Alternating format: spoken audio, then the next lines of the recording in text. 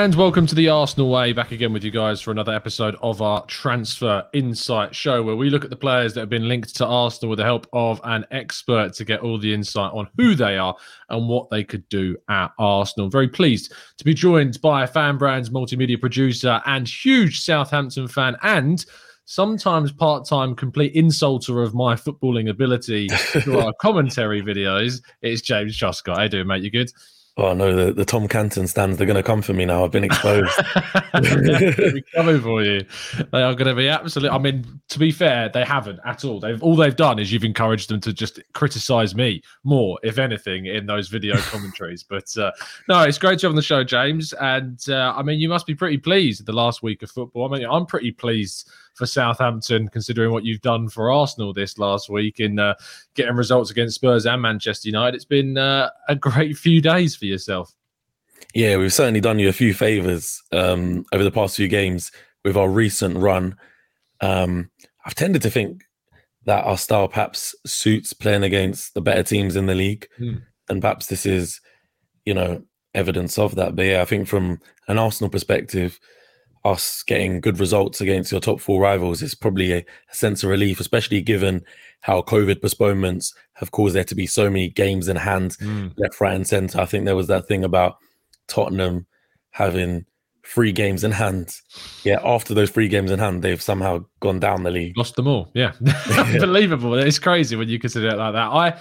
I mean, Arsenal are in a very similar position. They've got games now. We've got to play Wolves next Thursday. We've got Chelsea to be rearranged. We've got Liverpool to be rearranged. And we've got Tottenham, of course, as well, the North London Derby to be rearranged. So it's some really difficult games in hand, and we'd rather have the points on the boards. But whilst we don't, it's great to see teams like yourselves taking points off our rivals, which is great, and pushing you, of course, further away from any kind of relegation scrap, which I don't ever think was really on the cards midway point through the season, because you've got 4 teams down there. I suppose it'll probably turn into 3 as Newcastle push further up the table, and maybe even we see Everton drawn into things soon and Leeds as well. But Southampton getting those results has really pushed them away, and a big part of that has been the performance of Armando Broja, which is the reason why we're here to talk about, because he has been linked with Arsenal.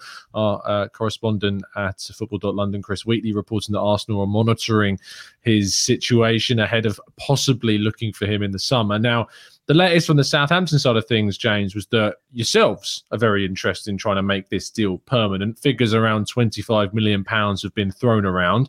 Do you think that's a reflective figure on how much he would be valued in the current market? I mean, it's all a bit of a double-edged sword, really. I hope I used that right. Because while it's obviously pleasing from our perspective, Southampton perspective, to see him playing well, you kind of think, well, the more goals he scores, the more we're adding to his value. I think under our previous ownership, previously we were owned by Gao Zhisheng, a Chinese businessman. Under our previous ownership, that regime lasted literally up until like a month ago. I think there would have been no chance in us signing him, to be honest. Our record signing is what, like 20 million? So it would have been no chance. But I think now signing Broja is definitely a lot more realistic under our new ownership regime. But whether his value continues to spiral upwards is another matter. With Kyle Walker-Peters, that was another situation where we had a loanee who didn't actually have an option to buy, but we ended up striking a deal with Spurs to sign him for in the region of 10, 12 million pounds. But obviously that was based off a half-season loan for a player that had a few years in and out of Spurs' first team, for it not really to work out. And he was also a fullback. Strikers, obviously, it's a very inflated market, one who's proven in the Premier League. He wasn't previously with Chelsea's first team. He trained a bit with their first team in the summer before going out to loan. But that was the first time that I think they really had a look at him per se. But it's slightly worrying from our perspective. You can see the value being driven up. It kind of reminisces a bit, in my mind, the Toby Alderweireld situation, in which we had him on loan from Atletico Madrid. And if I remember correctly, I think we might have even actually had an option to buy that was controversially kind of ignored or circumvented so that he could end up at Spurs. And you kind of worry that something similar is going to happen here, where even though there was no prior arrangement between us and Chelsea, that if they do choose to sell him, they'll probably use someone like Arsenal or Newcastle, maybe even a West Ham, a bit more financial clout just to really increase his value.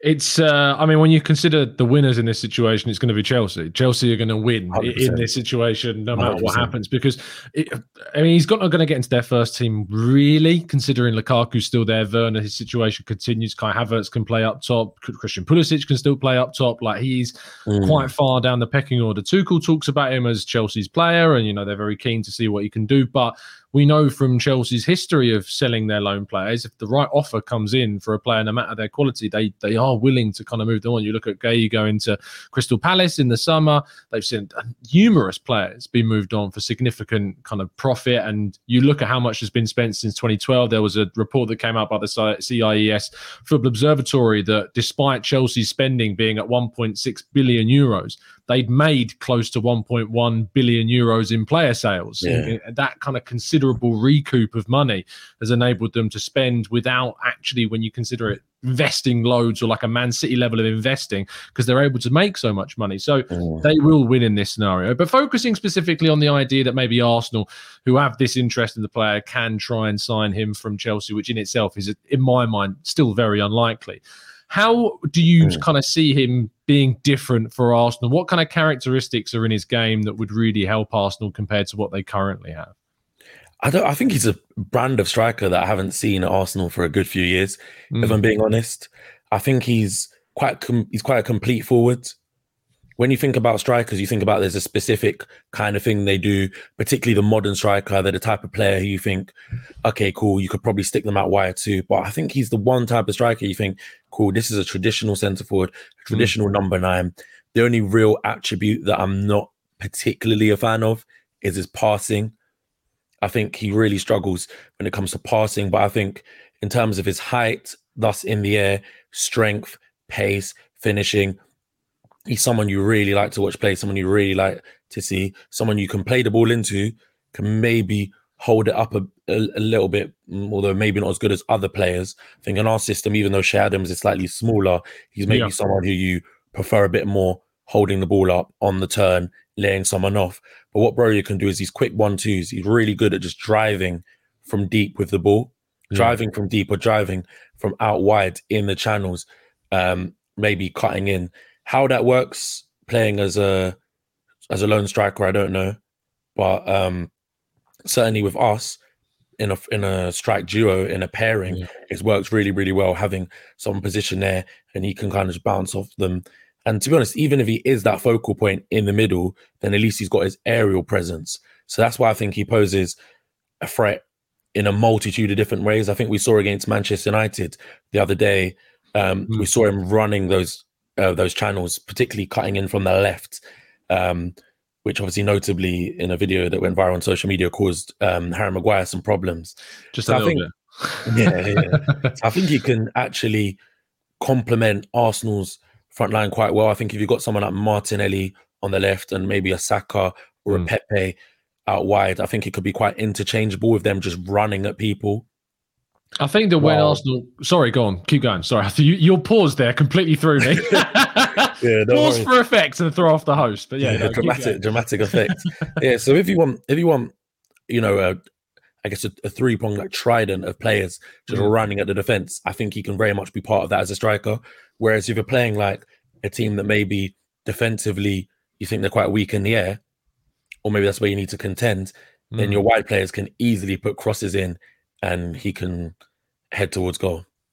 Absolutely. And I think that you look at him as a player that Arsenal wouldn't really sign as the primary striker. We've lost out Aubameyang. We're going to lose Lacazette and Nketiah. Arsenal are going to sign more than the one forward. So despite you saying there that, you know, he could play in that single striker role, and there's a bit of an unknown about that because he's been playing so well with Che Adams up top for Southampton.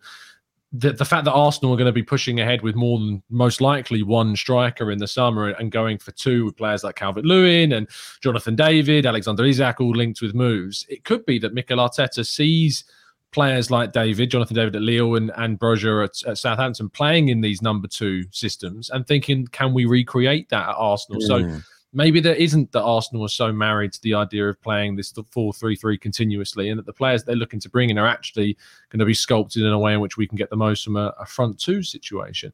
But you talked to, go on, James.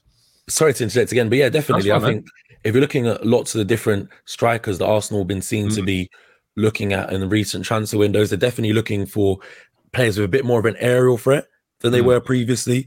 If you look at Vlahovic, Isak, these are all like very tall strikers. So it definitely goes in line with that kind of policy. And I think much like Isak as well, one thing I personally like about Alexander Isak is his ability to influence games without scoring. And I think that's something that Broja has done as well. I think if you look at it, I think, if I remember correctly, I think he's got 6 Premier League goals so far this season, but you would think he has more.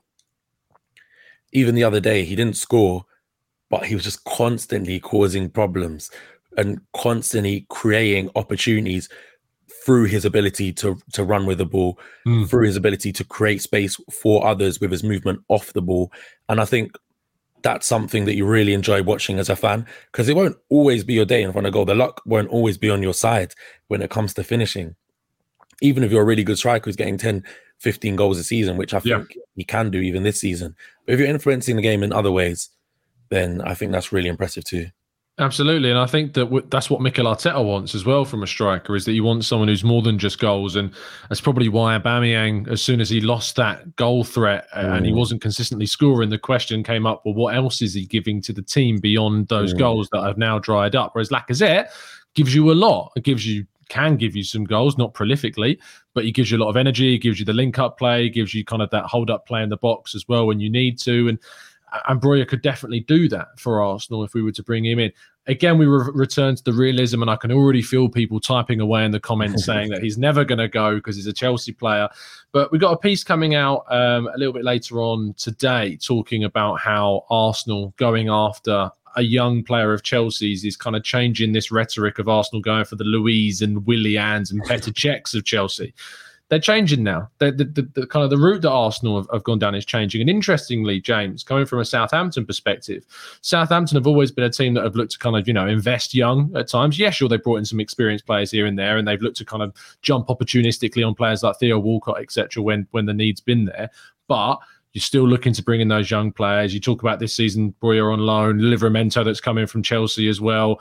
Do you think that this, coming from the perspective of Southampton, who've risen from, say, the Championship or even lower than that at times, and risen through by building up this team with young players and then recycling talent by selling it on, most of the time to Liverpool, of course, and then replacing it with other young talent and seeing the success of that, do you think this kind of instincts that Arsenal have now got under Arteta to do a very similar tactic is going to see them push in the right direction coming from more of a neutral perspective?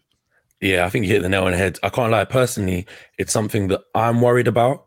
With the post-Brexit work permit rules, I think bigger teams such as Arsenal could actually wade into this market that us and others have made the most of, like nabbing young players from Premier League or Championship clubs. I think it's going to become more commonplace because you're not able to sign youngsters from abroad until they're 18.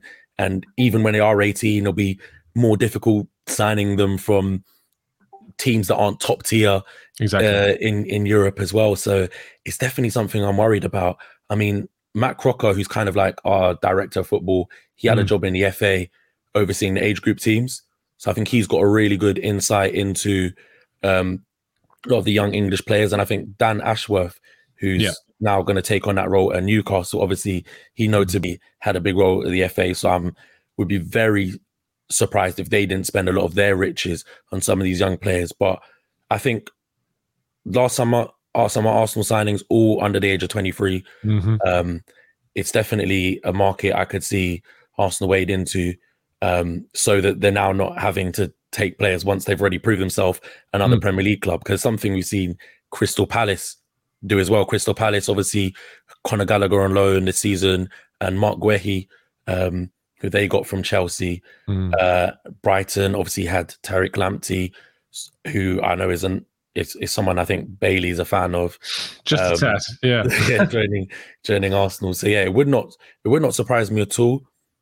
I mean, whether Arsenal have geared their scouting towards that, it remains to be seen, because obviously Edu is still at the helm and he'll have his preferences. And I know the rules are very favourable to signing players from South America.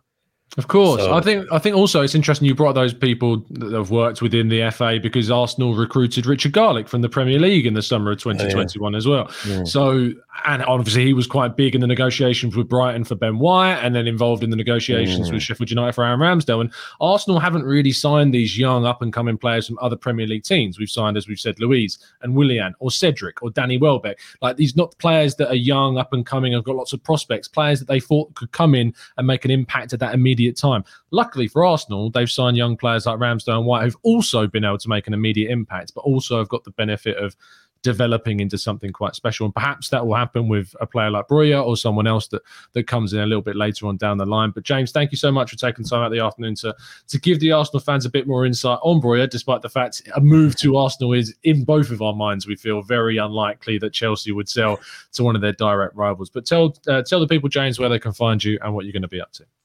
Yeah, you can find me at JG Trezeguet on Twitter and any other forms of social media available. Obviously, fan brand multimedia producer here at Reach. So if you hear any videos on this channel, the Arsenal Way channel, with my voice ribbing him or Bailey, then it's very likely myself. But yeah, just keep an eye out for our social media content and more. Absolutely. Yeah, fingers crossed. The next exercise video coming out soon, with which James, I'm sure, will be able to absolutely rip apart one of just a sneak behind the curtain, or I decide to pass the ball to an opposition player and lead them through to score, which was not the best idea. But, yeah, I just finished voiceovering that, actually. To be fair, there was an awful piece of defending, but you redeemed yourself. I did a bit, yeah. That's still awful play. Fingers crossed bigger things can happen in next week's fixture. Thank you again, James. We'll see you again very soon. Keep on following us down the Arsenal Way, and drop a like on the video and subscribe to the channel if you're new, as we try to get our way to 10,000 subs before the end of the season.